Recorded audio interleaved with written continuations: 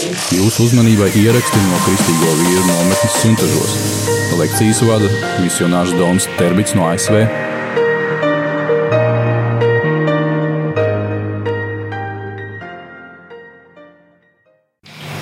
Back in 1990, I was part of a covenant community in the United States. 90. gadā es biju daļa no kopienas. Covenant community, highly committed Catholic community. Es biju katoļu kopienā. We were part of the Sword of the Spirit, the 150 communities worldwide. Un mēs bijām daļa no 150 kopienu, lielas kopienas pasaulē. We had over 200 adults and 150 children in our community. Mums bija ļoti daudz pieaugušo un bērnu visā pasaulē. And I was the overall coordinator, and I thought it was a wonderful life. Es biju koordinators, man likās, ka tā ir brīnišķīga dzīve.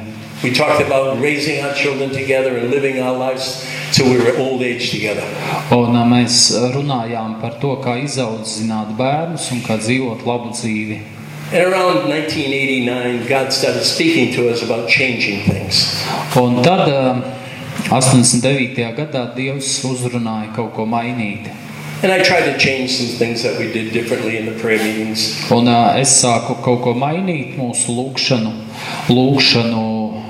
pasākumos. But I could never understand how much more God wanted to change. Bet nesapratu, cik daudz Dievs grib, lai es mainu kaut ko. So at first he spoke to us nicely about changing things. Sākumā viņš kaut ko mums pastāsta jauki par Then he spoke mainīšanu. very boldly about you need to change. Bet tad viņš vienā mirklī stingri pasaka, ka kaut kas ir jāmaina. So we changed the music. Un mēs izmainām muziku. Didn't know what else to do. Nezinām, ko citu darīt, mainīt. So after he spoke loudly to us, then he gave us a crack in the head. Un tad, kad viņš skaļi uz mums runā, tad mēs tā kā saņemam pļauku. And everyone in the community just started leaving. Un visi sāka manā kopienā pamest to. Not only in my community, but in communities all over the world at the same time, just started leaving. Bet visā pasaulē sāka no šīs kopienas iet cilvēki prom. Out of 150 communities, about 120 completely disintegrated in 1 year. Un viena gada laikā vairums kopienu izjuka. And nobody could really figure out what happened. Un neviens nesaprata, kas īsti notiek. I struggled with that literally every day for about 10 years. Un es 10 gadus katru dienu cīnījos ar to, nesaprastams, kāpēc tā notika. I'd wake up every morning and say, why did you do that, God? Katru rītu cēlos un Dievam prasīju, kāpēc tā notika, kāpēc tā izdarīja. I knew we were doing maybe 10 things wrong, but we were doing 100 things right. Es zinu, ka mēs varbūt 10 lietas izdarījām nepareizi, bet mēs 100 lietas izdarījām labas. It was a very painful time in my life. Ļoti sāpīgs laiks manā I dzīvē. couldn't understand why God would allow this thing to die. Nesapratu, kāpēc Dievs to pieļāva. And then 10 years later, I read this book Un 10 gadus vēlāk es izlasīju grāmatu about the vine dresser in John 15. par vīna vīna And the vine dresser. Jāņa 15. nodaļas par vīnkopi. And John 15 says, when the vine dresser sees the vine producing good fruit, Kad vīnkopis grib, lai vīnogulājs nes labus augļus, he cuts it down. viņš nocērt zarus. I had read that passage 1,000 times. Biju lasījis šo rakstu vietu daudzas reizes, But when I read it, I used to say when it produces bad fruit in my mind.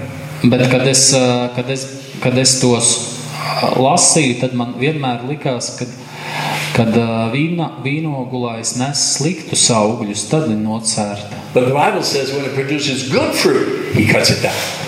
Bet Bībele saka, ka tad, kad vīna koks nes labus augļus, tad viņu nocērta. Why would he do that?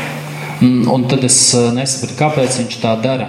And the next line says, Nākošā rindiņa ir teikts, so that it will produce better fruit. tādēļ, lai tas nestu vēl labākus augļus.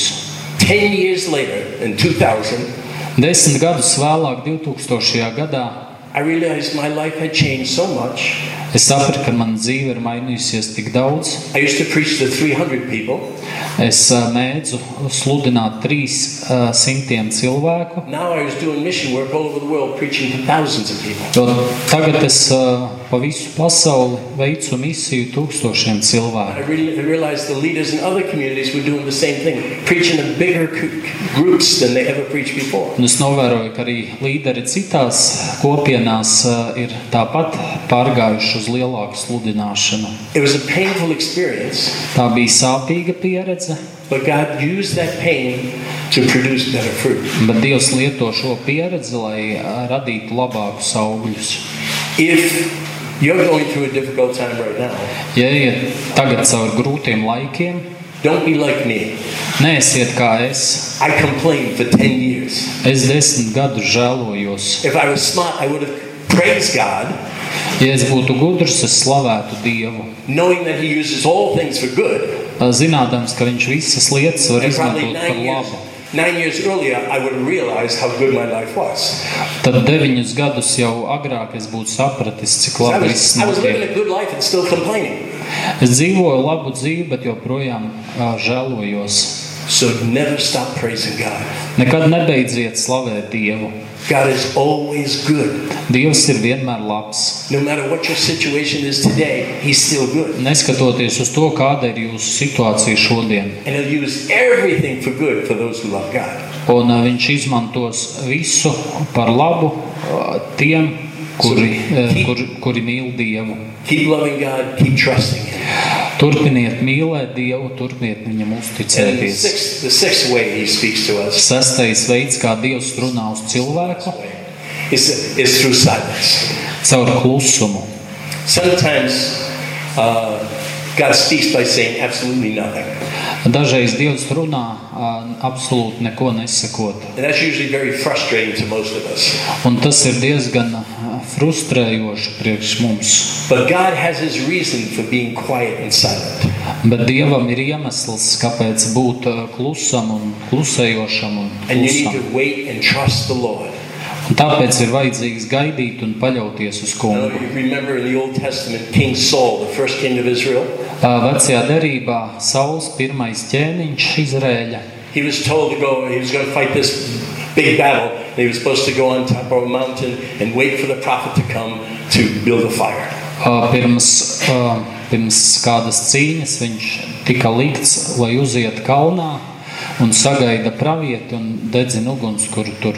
And he went out to the top of the mountain with all of his soldiers, and they started getting restless because the prophet didn't show up.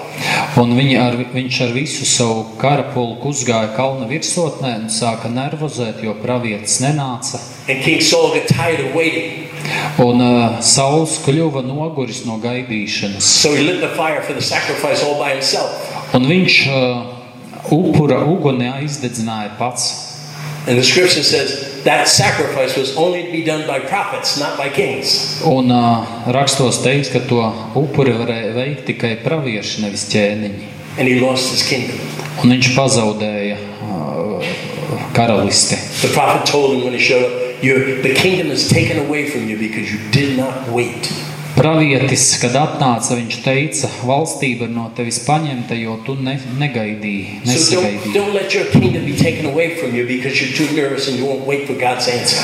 Un neļaujiet atņemt no jums valstību, tāpēc, ka jūs nepacietīgi nevarat sagaidīt Dieva atbildi. God is never late. Dievs nekad nekavējās. Sometimes He's just on time, Un bieži vien viņš ir tieši laikā, but He's never late. bet viņš nekad nav par vēlu. Just trust Him. Tik paļaujieties uz viņu. Don't go off and start looking for prophecy through witches and tarot cards or any of those horoscopes. Neiet meklēt padomus pie raganām, pie taro kārtīm, horoskopiem. We get our prophetic word through the Bible and through prophecy here. Mums ir pravietisks vārds caur Bībeli. So what do you do when God is silent? Ko darīt, kad Dievs klusē? Two things. Divas lietas. First, remember, God is in control. Pirmais, atcerēties, ka Dievs visu kontrolē. God may not share His plan for your life right now. Dievs, Share. Tell me. Share. I'm sharing. Dievs šajā brīdī nedalās ar tevi par viņa plānu tavai dzīvei, But he does have a plan for your life. bet viņam ir plāns tavai dzīvei. The second, will you trust God? Otrais, paļauties uz Dievu, Trust him with your finances. paļauties par finansēm, Trust him with the ache that's in your heart right now. paļauties caur sāpēm, kas ir sirdī, When there's stress in your life or loneliness. kad ir stress, vientulība, When there's trouble in your marriage or trouble with your health. kad kāda problēma laulībā vai veselībā. There's nothing God can't control Nav nekā tāda, ko Dievs nevarētu kontrolēt, except your emotions. izņemot jūsu emocijas. Relax. Relaksējieties. God's in control. Dievs visu kontrolē. He wants to speak to you, Viņš grib runāt uz tevi and he will always protect you. un vienmēr tevi aizsargās. God wants to speak to you through the Bible, Dievs grib runāt ar tevi caur Bībeli, through gifted teachers, caur apdāvinātiem skolotājiem, godly friends and family, caur dievbīgam ģimeni un draugiem, inspirations and pain, caur iedvesmām un sāpēm and even silence. un pat caur klusumu. Let's stand. Tas ir viss. Izskanēja ieraksts no Kristīgo vīru nometnes Suntažos.